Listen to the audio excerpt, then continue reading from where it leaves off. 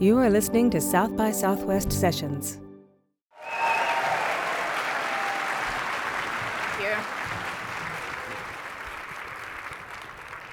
Good morning. Hello. Thank you so much. What a privilege it is to be here. This is my favorite place on the planet. And I know some of you, I heard some of you got on a line at 7 o'clock this morning. So I am humbled by that, and I promise you I will make your time worth it. Before I begin, Katie was just out here. She and her team work tirelessly. So I just want to stop and have us all sort of thank South by Southwest for doing what they do. So every year, this team pulls off a superhuman feat, truly. And we get to be the beneficiaries of that for a few days, but this takes an entire year worth of planning. The alchemy that we get to experience is because of the many, many hundreds of people who work tirelessly on our behalf. So all of the volunteers are wearing orange shirts. When you see them, give them a high five, tell them thank you, appreciate them for all of the work that they've been doing so that we can have this amazing time together. So I feel like I know many of you. I feel like literally half of you are from Brazil. So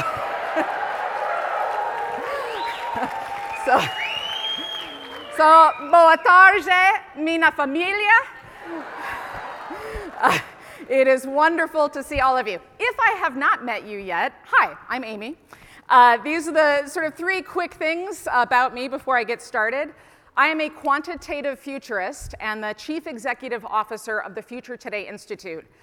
I recognize that futurist is a confusing job title, so let me quickly break this down. There is no way to predict the future, so there you go. The math doesn't work out. However, my job is about preparations. So basically what I do is I use data and evidence to figure out where are signals and trends. That requires modeling. Then I use pattern recognition to try to figure out not just what's influencing the future, but how does this all turn out? So we create models to explore uncertainty in general. And then finally, we try to figure out, using all of that information, where does an organization play and where do they win? In other words, we look for signals and trends using a sort of process, and then what are the macro scenarios, and finally, what are the strategic scenarios? And the whole point of this is to help organizations get to action on the future today. At FTI, we use a 7-step methodology, which is open source, and which you are getting at the end of the session, whether you're here virtually or in person. We start very, very broad, so the maximum amount of data, the maximum amount of signals, and then we alternate between flaring and focusing, or converging and diverging, until we see plausible scenarios at the end. But that's actually not the end, because we have to now figure out, well, what does this mean? So we perform a gap analysis. We try to reverse engineer back to the present strategy. So this is really about strategy more than it is about predictions. I am privileged to get to work with brilliant leaders and organizations all around the world across various different industries. So I have a unique sort of horizontal view into what's happening in the world, and you're going to see some of that reflected today. So, second, I'm a professor of strategic foresight at New York University's Stern School of Business. Any Sternies in the room? Yes, 2 of you. It's good to see you here. Very nice. The third is that I get to collaborate on shows and films that are set in the futures. I love collaborating with writers and directors and producers. Over the past few years, my fingerprints have probably been on some shows and some films that you've watched, and it's always super fun. So that's me. Now, let's talk about you. First of all, you may not realize this, but you are futurists. All of you. You got up here on a Saturday morning. Some of you apparently got up at 7 o'clock. I know a few of you came straight from the airport. Because you want to think about the future, because you actively ask, what if? So you are part of my tribe. I am humbled and I am honored that we get to do this together this morning. So I thank you for being here, my fellow futurists. Yes, I mean that. So that's the good news. Here's the bad news. This is a scary one this year. You are going to need a strong stomach for what I'm about to show you. So that's just your warning. Get that out of the way. There is some very scary stuff ahead. I freaked myself out this year putting together parts of this presentation.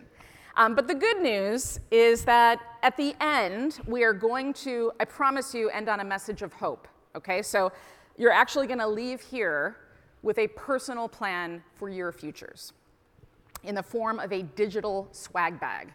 So I brought a ton of stuff that you're going to get at the end. Okay, that was logistics. Now, before we get started on trends, I do want to take you on a quick journey back to the 1990s. Yes, 1990s. Now, as you recall, many people were extremely fashionable in the 1990s. I used to go to the mall with my friends. As you can see, my best friends were Jessica Alba and Drew Barrymore. We were besties.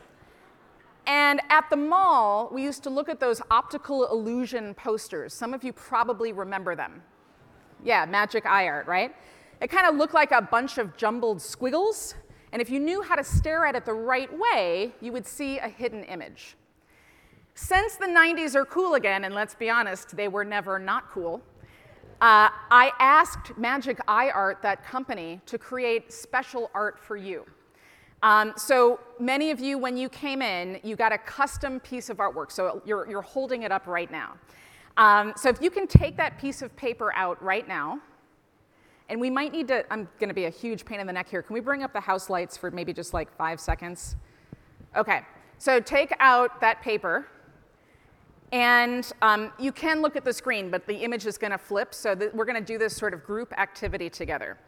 So here's how to do it. If you're wearing bifocals or progressives, take off your glasses. So hold the center of the printed image right up to your nose. It should be blurry, okay? And focus on it like you're looking through the image, all right? Now, very slowly, move the image away from you until you can see it. You might have to relax your eyes a little bit. Are some of you seeing what it is? I'll give you a hint. It has to do with what we are doing right here. It's this. All right? So, all right, we can dim the lights again. So it's that's what it is, all right? Okay, now we're all chit-chat. They only gave me 60 minutes, y'all. I need you back.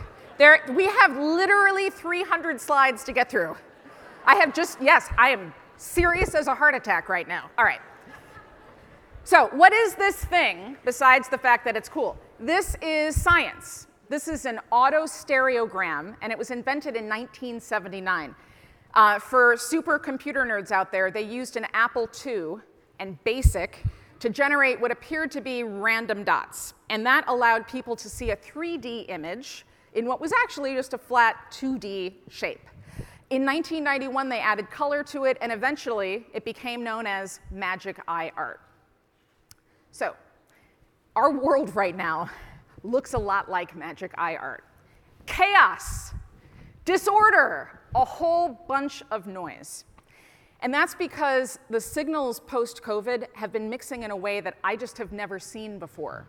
And these conditions can be destabilizing to countries, to companies, and to us as we are trying to think about what's next.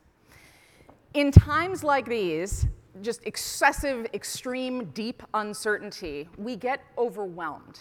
So we tend to stick with what we know or what feels familiar. We want familiar trends. We want comfortable outcomes. And when we get into that type of habit, it's a little bit like looking at the entire world through a tiny pinhole. This is all you see. There's no way to see what else is there. Now, the issue is if we zoom way out and take in all that signal data and all of the trends, our eyes interpret everything as chaos, and you start to feel even more overwhelmed. So what we have to figure out how to do is to focus our attention correctly, and that is really hard. But if we focus our attention correctly, we can see what matters. And the way that you do that is a little bit the same as what we just did together. So you have to focus on the convergences, the intersections between the trends, not just on the individual dots or the individual trends themselves. We have to train our eyes to look for new patterns, the ones that matter, not by tracking individual points, but the convergences between the information. And that is why focus is the theme for our 2023 trend report. We're telegraphing that with a cover this year. I actually saw somebody on the escalator coming onto the line this morning with an MC Escher t-shirt, a whole bunch of different images on it. That was a little bit of an idea that we had. You have to focus in order to see what's there. And actually, I should say reports, because we published 15. And all of the covers of them are optical illusions. This year, there are 666 trends, which we did not plan, and I gotta tell you, makes me a little uncomfortable. It's the 16th anniversary of our annual report, and there are a total of 819 pages inside of this thing. Now, as you know, we don't make predictions, the math doesn't work out. However, there is a lot that we're covering, and inflection points do matter, especially when it comes to strategy. So you'll find a chart this year. The columns represent technologies. So every one of those, AI, metaverse, you name it, those are there. And the rows are industries, okay? The green color is right now, so the next 12 months or so, and it goes all the way up to purple, so it's kind of like a heat map. That represents longer-term influence. Now, you'll notice something. We basically have covered every industry, and there is not a single blank square here. So what does that mean? That means at some point, every one of these trends influences you. So we really do want you to take some time with this and start to really pay attention to how things are changing. So here's the plan for today. You already know the theme, it's focus. I'm going to attempt to go through 35 trends. That is a lot. There are two big sets of convergences that are happening with these trends, and they are totally reshaping business right now, and they will start to reshape society as we know it. So I'm going to show you those trends, but more so how they're intersecting, and then I'll have scenarios at the end of each section. However, because there's so much change happening, you cannot just sit back and watch. That's not what this year is about. You cannot be a trend spectator. Finding convergences, focusing, it requires active participation, just like the magic eye art requires your active participation to see what's there. So we're going to make this session just like magic eye art. We're going to make it 3D. And so we're going to use a tool together that is called Atom. That is the wrong Atom. Hang on a second, I'm sorry. You guys, I'm not sure what's happening here. This is the actor Adam Driver. There's a problem. This Adam. Thank you. Are you applauding for Adam Driver, who is lovely, by the way? Or this? All right. So we really do have to get to work. This Atom. This is a tool called Act, Decide, Monitor. It's from FTI. And if you flip that magic eye art poster over, you will find a chart on the back. And that chart lists criteria for what actions do you need to take, what decisions need to be made, and what are you going to monitor. And basically, all you need to know is, if you hear me say something that represents existential risk or some kind of really near-term inflection point, I want you to write that down. If you hear something that you think, we're going to have to make a decision on this pretty soon, write that down. And if you hear something that's interesting but maybe not immediate, then that's going to be something that you monitor. you will start to see as we go through, we have some questions that we need to start asking. And the only way that we're going to get to action on creating a better future is with actions in the present. So I really do want us to all participate. We're like a giant organism here this year. So we're all going to do this together. All right, so this is what it looks like on the back. So let's get ready to focus. Here's your first trend cluster. So I'm going to focus a lot on computing infrastructure, which I promise is much more exciting than it sounds. I'm going to talk about Web3, cloud computing, and advanced chipsets, and some other things. I'm pulling trends in from our computing book, our Web3 book, AI, and our government policy and security books. So that's where this is all coming from. So here's the key insight. The internet as we know it is gone. It's the end. And the implication is that going forward, everything is information. So here's what most of us think of when we think of the internet. It's a global network of billions of computers and electronic devices, and it facilitates the spread of information. And that's true. In the 1990s, we were hanging out in shopping malls. This thing got built, this thing called the World Wide Web, which for the first time allowed people to browse the internet. Now, eventually, the types of information that we could all access, like basic web pages, started to shift to things like MySpace, where we all became best friends with Tom. Was anybody else best friends with Tom? Yeah, we all were, right? And while we were becoming best friends, we shared personal data, personal information about ourselves. There was also iTunes, where, yes, we could access music, but where our behaviors were observed. What we were listening to, when we were listening to, suddenly was information that others could have access to. There was eBay, where we could list things and sell them, and other people could understand what it was that we were trying to sell. At that point, information about information, or metadata, became a valuable, monetizable research. Not to mention all of the bits about you, your personal information. So by the early 2000s, we needed a more powerful tool to get what we were looking for, and that was search. And it became clear that there was a lot of money to be made. There was Yahoo, there was AOL, there was Google, and at some point in China, there was Baidu, which was basically Google. They just ripped it off.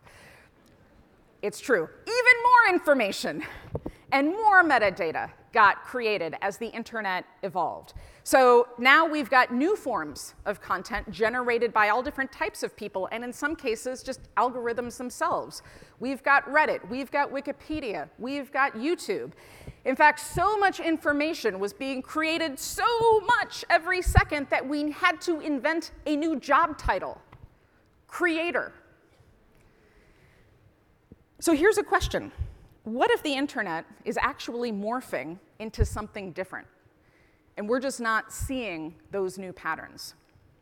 What if in the future, instead of you searching the internet is actually searching you? So let me break this down, because I know it's a little hard to wrap your head around. Let's look at convergences between trends, because you're not going to see this if you look at the trends themselves. To do that, we need to talk about some developments in code, cloud, and hardware. In 2017, some researchers at Google published this paper called Attention is All You Need, which introduced the concept of transformers. No, they were not Autobots and Decepticons. They were talking about neural networks that can learn context in sequential data.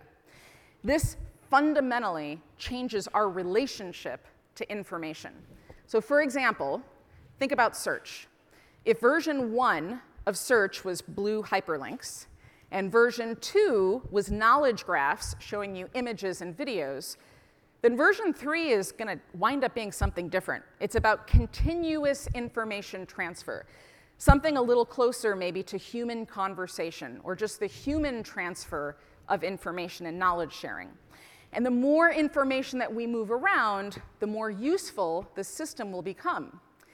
Transformers are what underpin large language models, which everybody's talking a lot about lately, LLMs. Now these can recognize, summarize, translate, predict, generate text, but also other types of content, other types of knowledge that are gained from massive data sets. Basically, the model learns this huge library of text, which is called a corpus, and then it predicts what words or sequences might come next with probabilistic distributions. Transformer architecture is a lot like the neurons in our human brains, and LLMs have been conceived to work like we do, because the human brain is really just a pattern recognition machine. In fact, the T in ChatGPT stands for transformer. ChatGPT stands for Chat Generative Pre-trained Transformer. The first version of GPT was trained on something called Book Corpus, which is just a huge database of books. 2 was trained on many, many millions of web pages. Now, some of you have probably forgotten this, but in February 2020, just a few weeks before South by, COVID was breaking out, so to be fair, there were other things happening out in the world. But OpenAI announced that they had built this thing called GPT-2, which was a very powerful large language model. They said, and I am literally quoting a press release here, that it was too dangerous to release, that it represented security and safety concerns. So here we are, it's been 3 years, and we've got GPT-3, which, by the way, itself is old at this point. The next one is already on its way. This was trained on even more data points, basically anything scrapable. Web pages, books, yes, Wikipedia, of course, YouTube, probably, your blog, your various social posts, more potential points of data than you can even imagine. Plus, they use something called reinforcement learning from human feedback, or RALF for short. I'm pretty sure literally nobody in AI uses that term, RALF, but I'm going to use it. So this is good in theory. We don't just want some random model hoovering up all of the available data out there and finding patterns in it without a human in the loop. But this technique is meant to fine-tune these models and align them with human values. But I got to ask, which humans are doing this? Which humans are ranking the outputs? Do they represent a wide variety of diverse backgrounds and worldviews? How many of them are Brazilian, right? The answer is, I have no idea. Because like much of what happens in the field of AI, this is not made public. It's not transparent. Fast forward to now, 2023, this is one of many pages out of our AI section of the trend report, and all it is models, okay? You can see that we've reached a tipping point here. We are living through the radical transformation of information gathering and sharing. There are a ton of models. Text generators, that's GPT. Text-to-image generators, text-to-video generators. There's a generative AI that predicts the structure of every protein. There's a generative AI just built for climate science. There's one in particular that I want to highlight from DeepMind, which is part of Google, and this is what's known as a generalist AI. This thing can do many things on its own. It can play Atari, caption images, chat with humans. It can also stack blocks, operating robot arms. This is a robot. And much more. Generalist AIs are a very important step in achieving artificial general intelligence. And I have news for you. We are now on that path. So let's continue with convergence and look at a trend in computing. One big area of development is something called an AI accelerator. These are specialized computer systems designed to accelerate AI in machine learning because they can speed up processes. They can do tons of very heavy computations. And what's interesting is you can combine different chips together, sometimes by the hundreds or even more, into these much larger systems to enable processing of large neural networks. So just to give you a sense of scale, ChatGPT used 10,000 NVIDIA GPUs to train its model.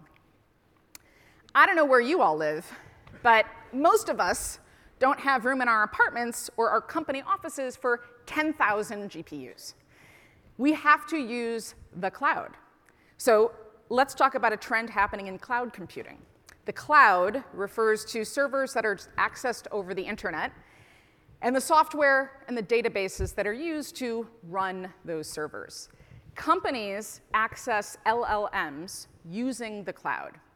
Not a personal cloud, not a sovereign cloud. It's the clouds that are built by the world's largest tech companies. And to accommodate all this new activity, the architecture of cloud services is also changing. So there's something called a hyperscaler, that is AWS, Google, and Azure. They're rushing to provision their services. They're simplifying how some of these workflows get distributed, and they're even building networks that can repair themselves. Cloud infrastructure has become so complicated and so expensive that there are really only a few providers on the planet even capable of housing these new systems. So the big tech companies are starting to give away cloud space for reduced prices, or in some cases just for free, in exchange for what they think is going to be a windfall of future revenue. Why? Because right now it's very expensive to run these models. The more data these systems are built on, and remember, they need a ton of data, the more computing power that's required just to answer a query. The estimated cost of an average chat with ChatGPT is 2 cents.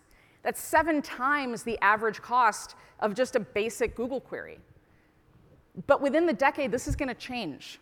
It's going to be possible to train even larger models, 5 times the size of Wikipedia, for less money. With accelerators and chips and all these new types of computing systems that are being built, there will be a compounding effect. By 2030, we could have AI systems that are 1,000 times more powerful than they are today. It's not an exaggeration. So there is a bottleneck, though, right now. And that bottleneck is preventing us from building the most powerful AI systems ever created. And that bottleneck is data. Available data is the constraint. The components will expand, the costs will come down. This is the issue. So that's why there's this explosive demand right now for training data, because there's a motivation to get as much of it as possible. Developers are starting to look at everything, and I mean everything, as readable information. Like, and this might blow your minds a little bit, does everybody remember COVID when our kids went online for school? Yeah. So it turns out we were creating enormous amounts of data. And you and me, parents, we were consenting to give it away without even realizing it. Data like where the kids were looking at on their computer screens, what they were searching for, what their behaviors looked like, how long they were doing it, what keywords they used, what they visited online. But it wasn't just the data from their screens, the data that was part of school. There was other things outside of school, like what music was playing in the background, the fact that you were cooking, what you were eating, who you were eating with, your cat randomly walking across the table and into view of your camera. All of that is mineable data. And then after school, your child might have played Minecraft, mine did. It's plausible that AI systems watched your kid, because there were companies that built Minecraft-playing generative bots that learned how to play 70,000 hours. They learned how to play after watching 70,000 hours worth of videos, many of whom were children. Now, I suppose that's great for companies like OpenAI. They were able to fine-tune that model using reinforcement learning from human feedback. But who's the real beneficiary here? Because once you put data into these systems, my friends, you cannot get it back out. We're just getting started. How about how you smell? Whoever laughed back there is like, he knows something. Your personal body odor is data. Google is developing smell prints. This is a model of scent data that can predict the makeup of a molecule, kind of like how ChatGPT predicts the makeup of a sentence. One of its first projects is to figure out what molecules mosquitoes really hate so that they can generate a scent that will repel them, which is pretty neat, right? That's pretty awesome. On the other hand, if we each have a unique personal smell print, like a fingerprint but for smells, somebody could go into an empty room after you've left and know that you were in there, using kind of like a digital bloodhound system. Guess what else is data? Should we talk about the data that's being collected from connected toilets? I can see some of you would prefer that we move on, so we will do that. Here's the thing. This information transfer is happening faster than we realize, and it's ambient, meaning you are not aware of it. You don't see it. You can't see or touch the cloud. These advanced chipsets, they're complicated. This evolution is invisible to us. We are currently in a text-to-everything moment, but this is just the beginning. We are in a transition that I think is going to last somewhere between 2 and 3 years. And in the process, on the other side of that, these multimodal generalist AIs, they're going to be the new norm. This is going to happen really fast, and we are not prepared. Multimodal models are going to get woven into all of your digital experiences via an API. And for a while, that's going to seem awesome, but then it's going to start to pose real challenges. This creates a huge vulnerability for news organizations who rely on search, for marketers, for companies, anybody out there that relies on discoverability. This is a problem for you. Towards the end of this decade, the way that we search and consume information is going to look radically different. So we cannot call what's coming the internet of, fill in the blank. It's not the internet of behaviors, and it's not the internet of everything. It's sort of fundamentally something different. In fact, it is not the internet from the 90s. It is not the internet as we've always known it. An event will happen sometime in the next few years, something that I call the great osmosis. This is when our AI systems start to interact with all of this data through any source or situation. And once that transition happens, we're going to be living in a different type of world. Osmosis is going to evolve along with Web3, so parts of this may be decentralized, and I think this will be initially about protecting privacy, except that only the biggest tech companies can do the processing required. And they will have been the ones that made the investments, and they will have been the ones that built the infrastructure. Regulators are going to show up very late to the party. They're already moving so slowly on AI, they're worried about breaking up the big tech companies. There's another storyline here that's a bit more important than sort of these big levers that we're used to pulling. Osmosis is going to lead to the next generation of infrastructure that all of society relies on. But if we don't have a plan, then we're going to be in problem because we're relying on the very same companies that said, we've built something very dangerous, and then released it anyways. We're saying, yeah, cool. We're good. You go ahead and figure things out yourself. You police yourself. I have some questions. You should have some questions too. Is any data fair game now? Who gets to decide? Why are we human guinea pigs again? And are we okay with that? Do you remember a few minutes ago when I mentioned cloud companies, AWS, Google, Azure, that they're all eager to partner? Well, those partnerships have already started to happen. And to be fair, this does create a virtuous cycle for ecosystem partners. So again, they kind of need each other. Think of all the data they have. And working together, they can co-develop architecture, hardware, cloud. So that's good on the one hand for business. On the other hand, this potentially creates a vicious cycle for business and for the rest of us. Data keeps going in. There is no way that we can pull it back out. Consumers could wind up with even less choice in their providers.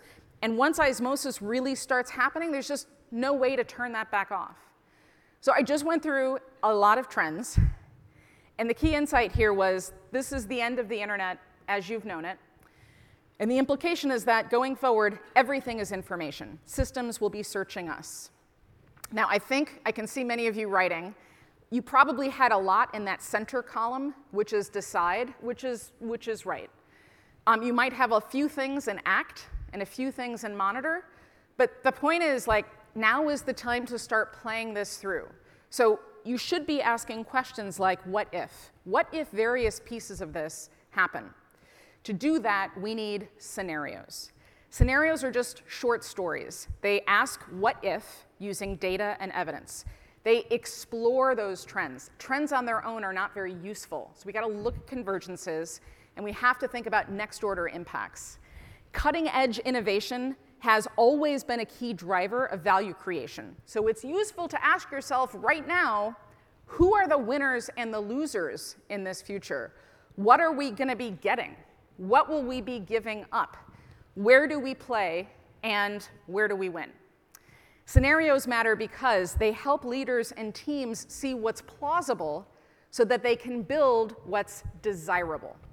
So let's do it. Let's go 10 years into the future. It's the year 2033, and I've got two framings for you, optimistic and catastrophic. I feel like y'all are here for the catastrophic framings. Don't worry, it's gonna get bad. Okay. So let's start with the good news. Let's assume that the osmosis event has happened, but that it was people-centered, focused on the common good. Cloud providers and AI models weren't walled off. They weren't up in castles working on their own, and our data weren't held in proprietary moats.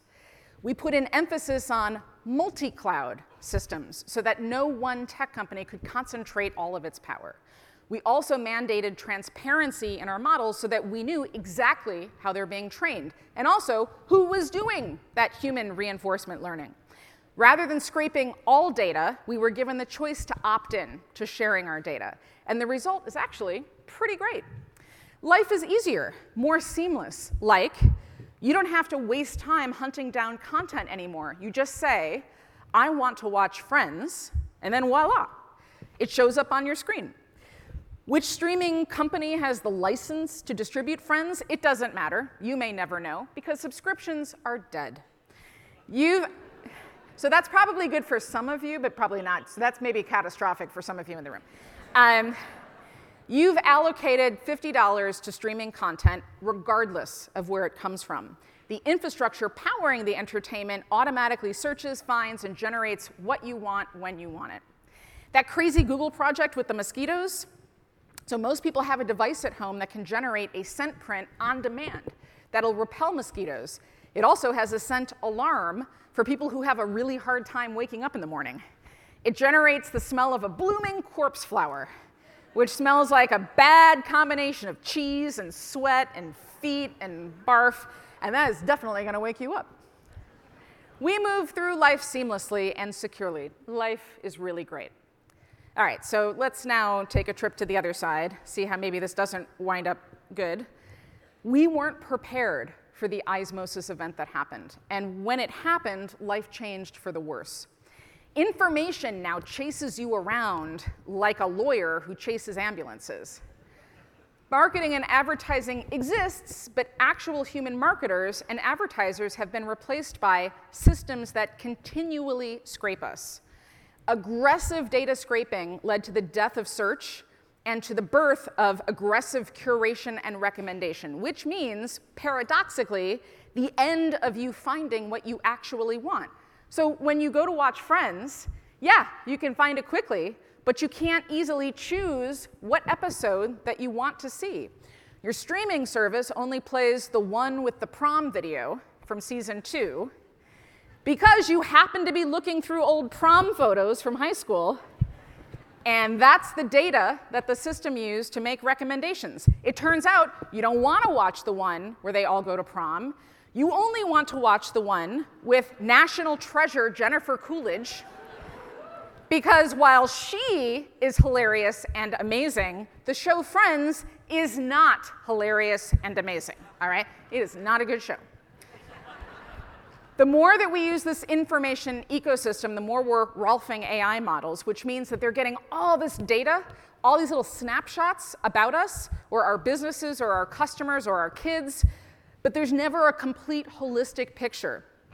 The tech was designed to make us believe that it has intention, human-like properties, and yet somehow we're now surrounded by information, but we can never get the information or the human interaction that we actually want. Given what I'm seeing today, I think we have like an 80-20% chance of things going in a direction that we want. Let's get ready to focus again. You ready? This time on the second trend cluster. So continuing where we left off with AI, we're going to go a little deeper, and now we're going to pull in trends from many other areas. So we'll talk about AI. We're also going to talk about the metaverse, my best friend, bioengineering, and then healthcare and medicine. Here's your key insight. We've entered the assistive computing era, and the implication is you will never think on your own again. Modern life is full of invisible tools that have become ubiquitous and indispensable that at this point we can't live without them. We don't even think about them as tools anymore. So that piece of paper that you have, that's a tool that got invented 2,000 years ago in China. Before paper, it was very hard to record information. So think of the value that paper created. It allowed ideas to spread. It allowed government to happen. It allowed business. It democratized education. You know, what about the calculator? Here's another example. When was the last time that you did long division in your head? We don't bother anymore because we have an assistive tool literally on us at all times, inside of our phone, that can save us from having to do that work. So again, if we look at the convergences between trends, we can start to see that soon humanity is going to have many different tools in the forms of generative AI and the industrial metaverse, which, just like the calculator and paper that came before, will be ubiquitous, invisible, and will transform society. I think it's easiest to sort of think about how this works by looking at different jobs, different industries. So let's start with pharmaceuticals. There's this company called Absci. They're a startup, and they figured out how to apply generative AI to biology. So they generated an antibody designed from scratch. Antibodies, all you need to know is they're part of our immune system, and they can be biologically programmed to bind to specific tissues to do things like fight cancer. They are testing roughly 3 million unique AI-generated designs every week. There's just no way that a team of humans could do that on their own. So what does that mean? Today, a programmer who is writing code could maybe in 1 to 2 years be the person that saves somebody's life. It's totally possible that programmers may be part of first responders teams in the future. How about medicine? Surgeons do use some assistive tools in the operating suite, like machines to monitor oxygen and things like that. But this is still largely analog. I mean, it's still to some degree guesswork. Pretty soon, assistive tools, digital twins, extended reality, they're going to be used in the operating room during surgery.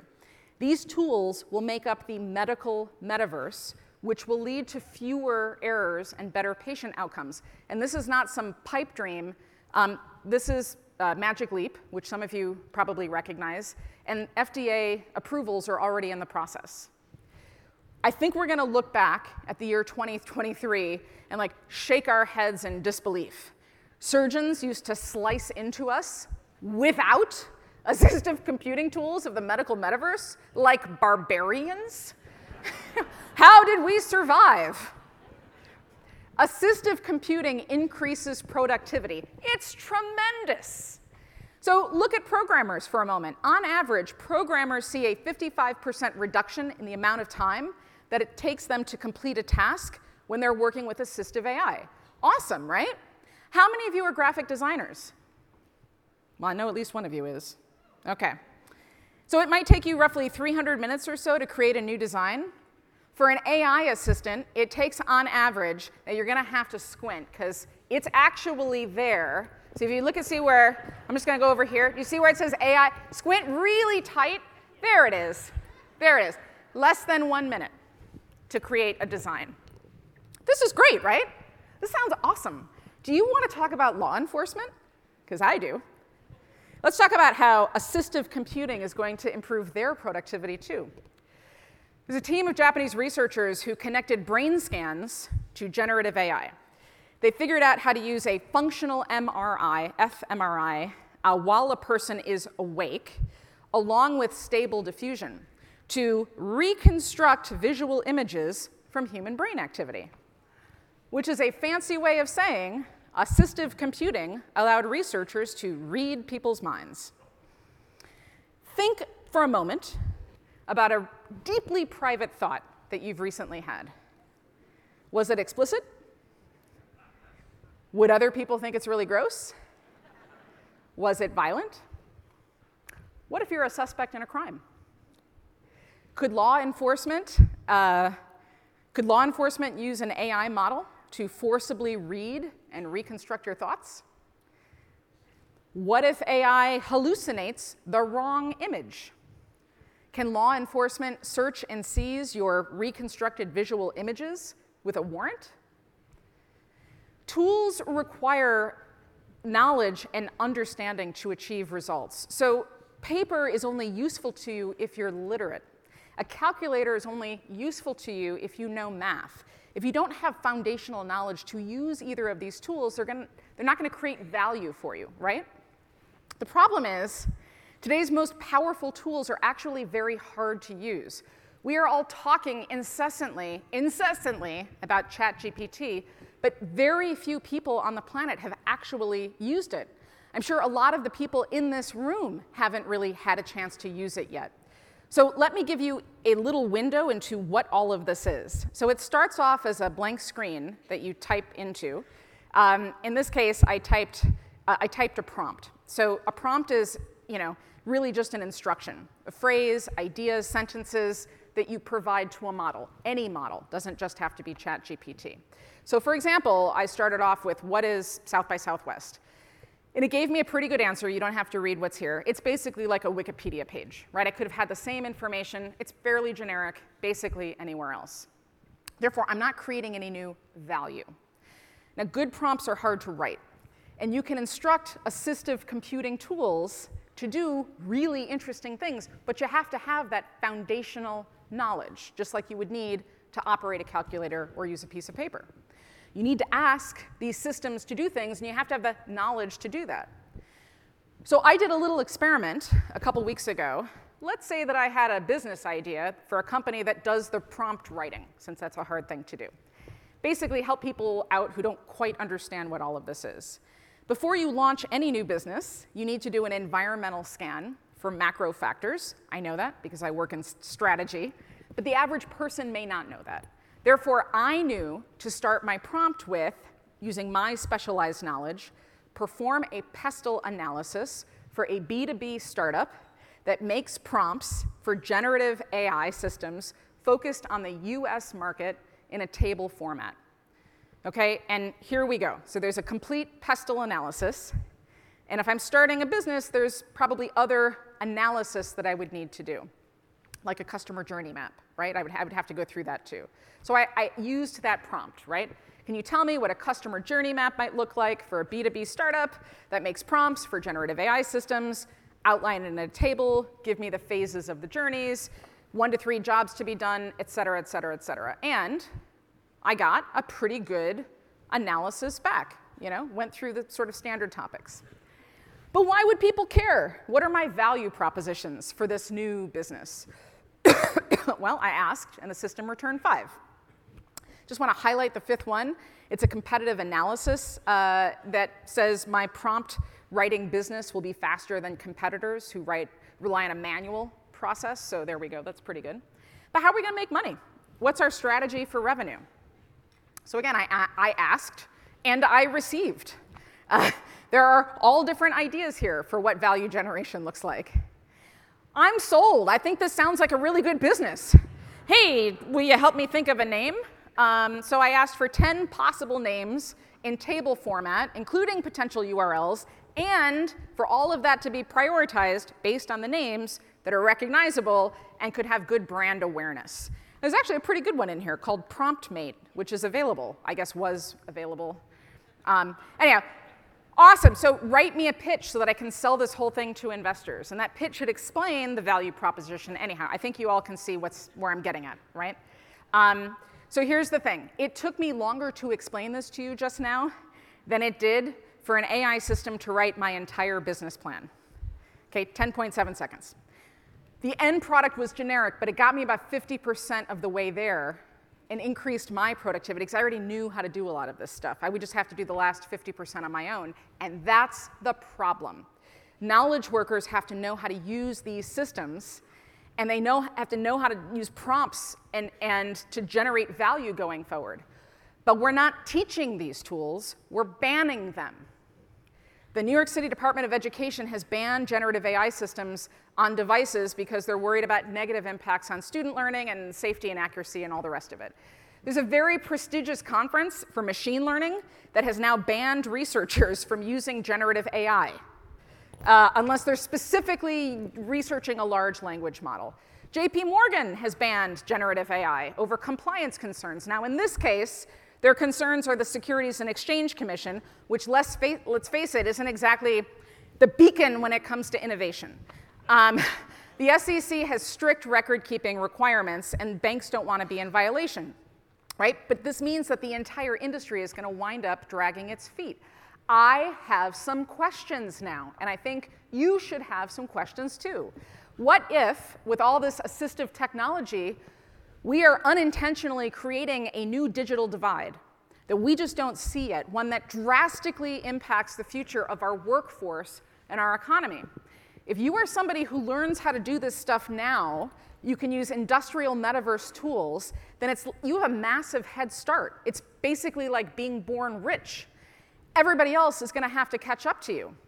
But the implication here is that we talk a lot about upskilling older people.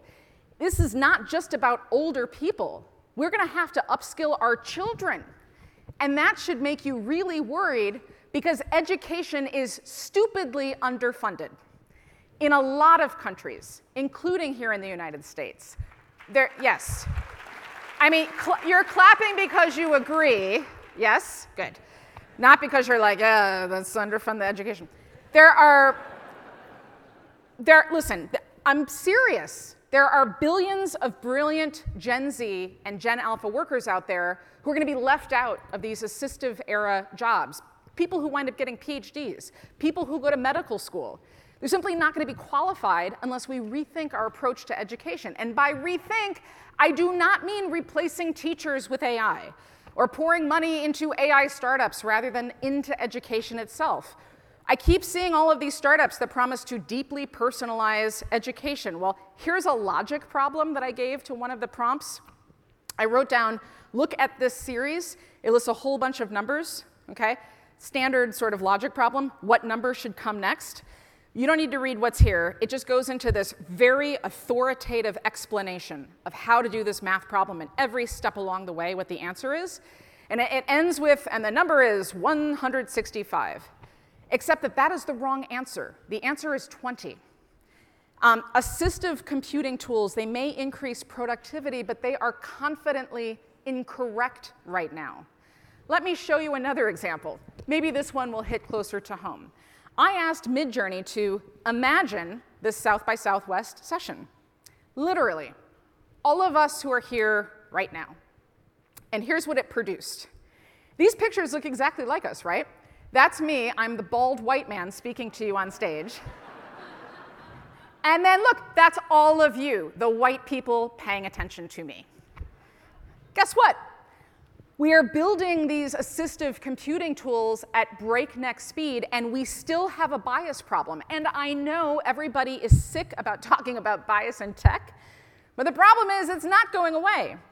I was here in 2016 in the tech trend at South by, and I was doing tech trends. And that year, one of the trends had to do with assistive or algorithmic bias, okay? Maybe somebody in the room was there. I showed this slide. This is it. So I typed in CEO to Google image search, and this is what came back, all dudes. So who would have been the first woman to appear? Shout it out if you know who it was. No, none of you got it. Also, none of you shouted it out. This is supposed to be part. That's fine. It was CEO Barbie. Yeah, That was 7 years ago. So I thought, cool, let's do this experiment again for South by this week. I asked an assistive computing tool, Midjourney, to imagine a CEO. And this is what I got.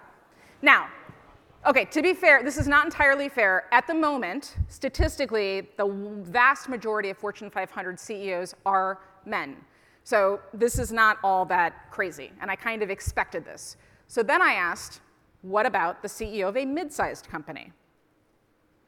Okay. How about the CEO of a startup?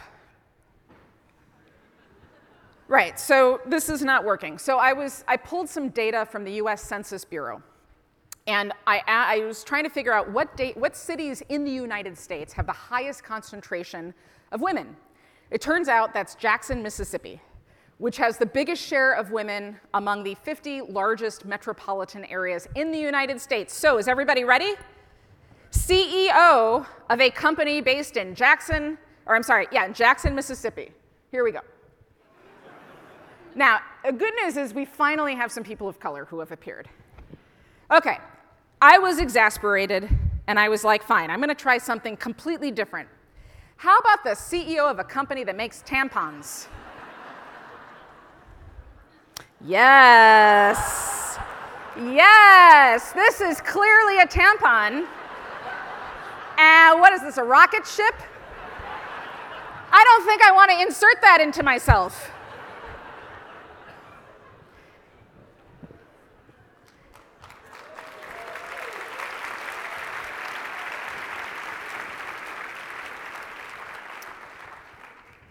Bias is irritating. But bias is not going to magically go away because we talk about it at conferences. These AI tools, they don't have intuition or common sense. They are trained on large language models, and they can only reflect the data that they've been fed and housed within their associative memory. Soon, we are going to, like it or not, be relying on these systems for school, for work, for governing, and that scares the hell out of me. Not because they don't work well, but because they actually work very well. So we just went through all of these trends. The key insight is we've entered the assistive computing era. The implication is you will never think on your own again, and everybody now knows what's coming.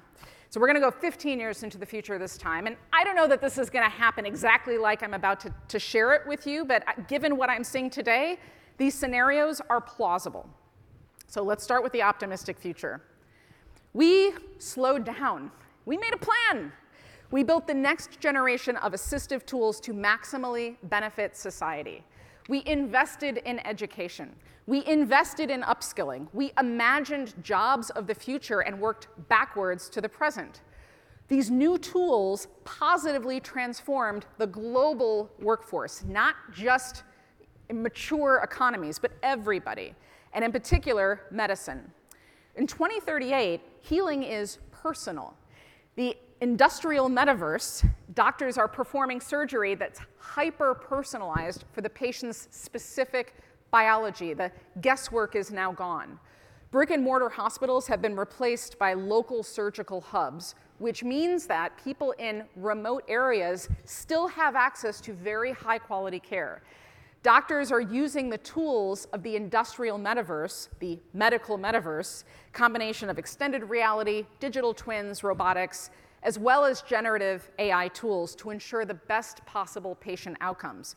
So when it's time for recovery, patients get moved into a room that's been customized by a patient experience designer, which is like a user experience designer, but in the healthcare world. They're responsible for using assistive computing tools to create an optimal experience. So generative AI creates recipes for individual patients, soups with restorative properties that are low sodium and taste great. The assistive tools optimally adjust the bed's temperature, warmer and cooler, in order to reduce inflammation. Computational pharmacists use generative AI to develop and print therapeutics on site to aid in faster healing. Because assistive tools are now evenly distributed, this isn't fancy healthcare for wealthy people, it's just healthcare. All right, you know where we're headed, and this is the end. So this is the end. Let's think about another way this might turn out. We sped up. We didn't make a plan. We built the next generation of assistive tools to maximally increase revenue. We wound up with a colossal, multi-dimensional digital divide. Those kids who got mentored, they effectively learned something akin to a new math or a new language. They are very productive. They are very valuable as a result.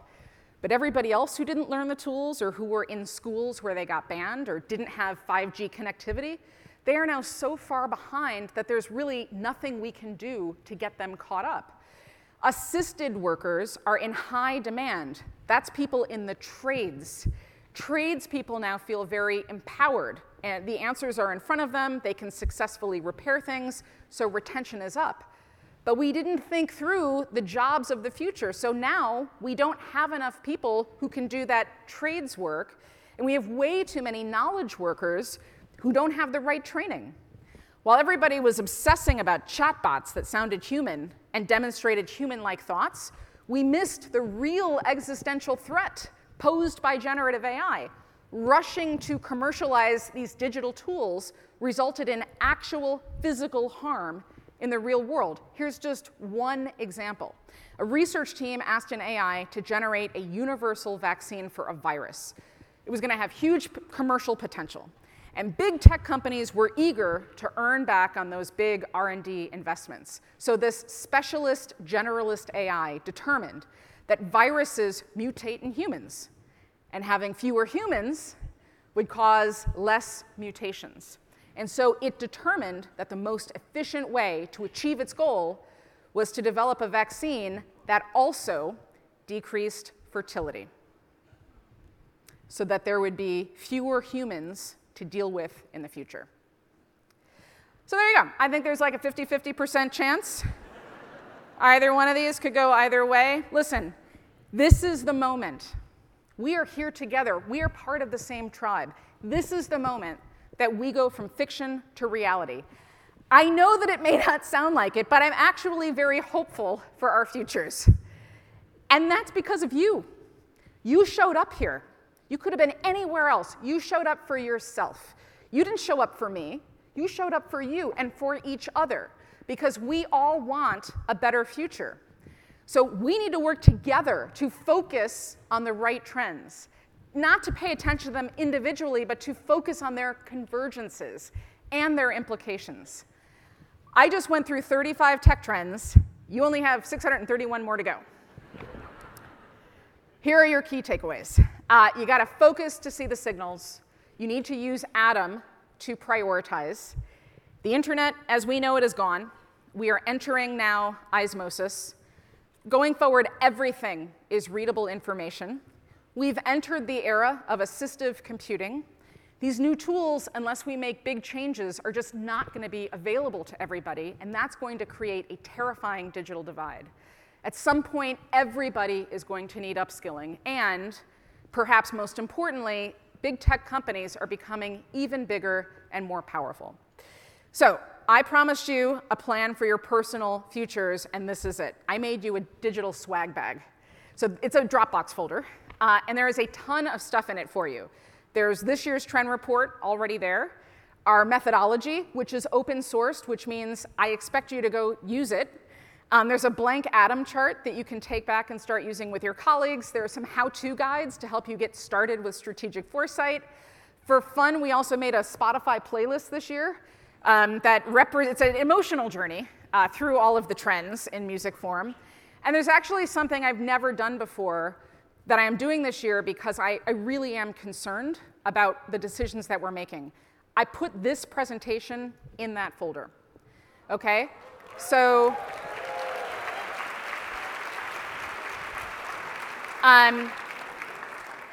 now, there's a Creative Commons license, so please read it and don't be like horrible people and take this stuff as your own. But I do want you to download it. I want you to use it. I want you to show it to people. I want you to give parts of it. We have a lot of work to do together, and we need to continue forward what we started here today. All right, I'll be at the bookstore right after this. Please come by and say hello, but I also would just love your feedback. Really, we need to thank everybody here at South by.